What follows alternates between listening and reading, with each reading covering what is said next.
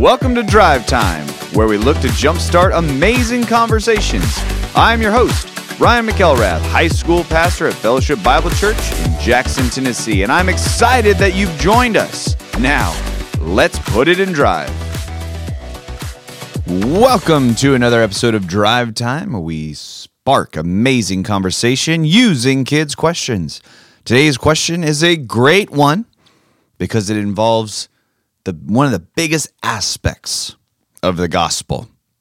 Is everyone ready? Hold on. Here we go. What is mercy? Great question. And let's talk about the quick answer. The quick answer is to have mercy on others means to be kind to them or forgive them, even if they don't deserve it. Man, that's the quick answer. Now, let's dive into a little bit deeper, families, on what mercy is. So the Bible has many different things to say about mercy. It teaches us to show kindness and forgiveness, not only to our friends, but also to our enemies. I mean, Matthew 5:44, Jesus is talking about love your enemies and pray for those who persecute you. Woo, that seems hard. When people hurt us, we want to sometimes hurt them back. But Jesus teaches us not to do that. He teaches us to be kind and loving, even when someone is unkind to you. He teaches us to have mercy on others. Man. And there's that aspect between mercy and grace. And even though they are similar in God's plan of salvation, there's just a little bit of a difference. And so for a deeper definition for families out there, grace is when you get something that you don't deserve. So grace is when you get something that, man, I don't deserve this, I haven't earned this, but I've been given it. God's free gift of salvation comes by grace because he's giving us the gift of salvation despite the fact that we are sinners. We're receiving something that we don't deserve. Now, mercy, when you take it a little bit deeper, and this is why pray for your enemies, be good to those, be kind. Mercy is not giving something that people do deserve. So it's kind of along the same lines. Because we're sinners, each and every one of us, the Bible says we deserve death. For the wages of sin is death. But mercy is not giving us that death. Mercy is coming along and not giving us what we do deserve and preventing us. To have mercy on us means we could seek the righteousness of God and have eternal life and not eternal death. And so mercy and grace go hand in hand, but they have a little bit of a different twist. Now, I guess the big question for all of us out here is, why should we have mercy on people who do hurt us? Because that's most of the time where mercy comes from. Our sins hurt God. Our sins rebel against God, and yet he has mercy on us. So why should we have mercy on the people that harm us, that make fun of us, that put us down? And again, the biggest reason is because God shows us mercy. God is our great example. Again, we hurt God when we do things we know we shouldn't do, when we lie, when we're disrespectful, when we disobey our parents. It pains God. But he still loves us even when we sin. It's exactly how your parents love you, despite when you get into trouble. Romans 6:23, when we sin, our punishment is death, but God sent his Son to die in our place. All we have to do is respond with repentance and faith to receive God's mercy.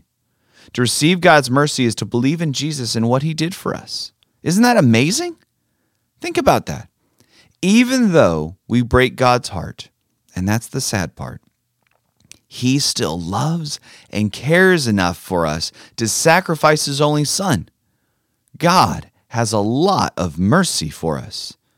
God's mercy on us is a great lesson. Just as he forgives us, we should also forgive other people, even our enemies. We have to share this truth with as many people as possible. Luke 6:36, so have mercy, just as your Father has mercy. Titus 3, Jesus saved us. It wasn't because of the great things we had done. It was because of his mercy. He saved us by the washing away of our sins. The Holy Spirit gives us new life.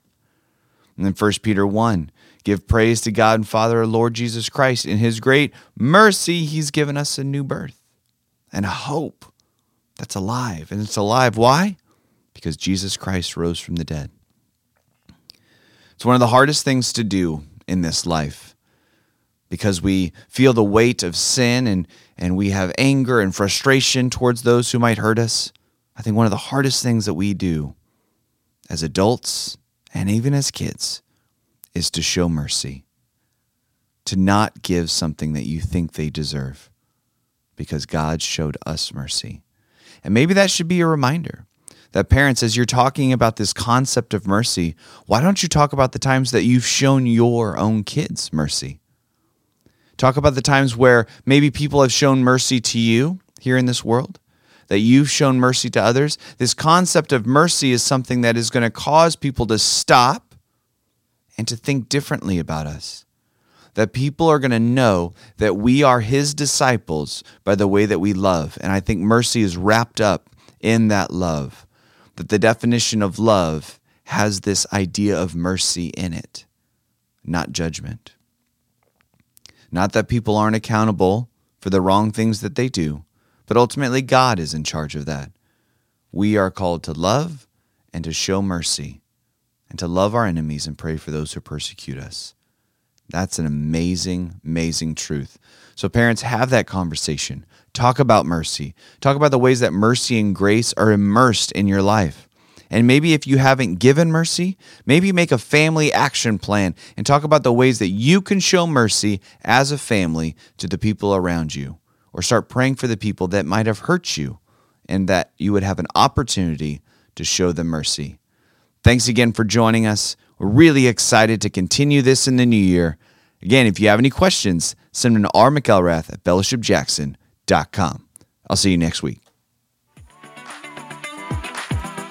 Thanks again for joining us on this episode of Drive Time. I pray that this short listen will turn into a road trip conversation with your family. I'll see you next time.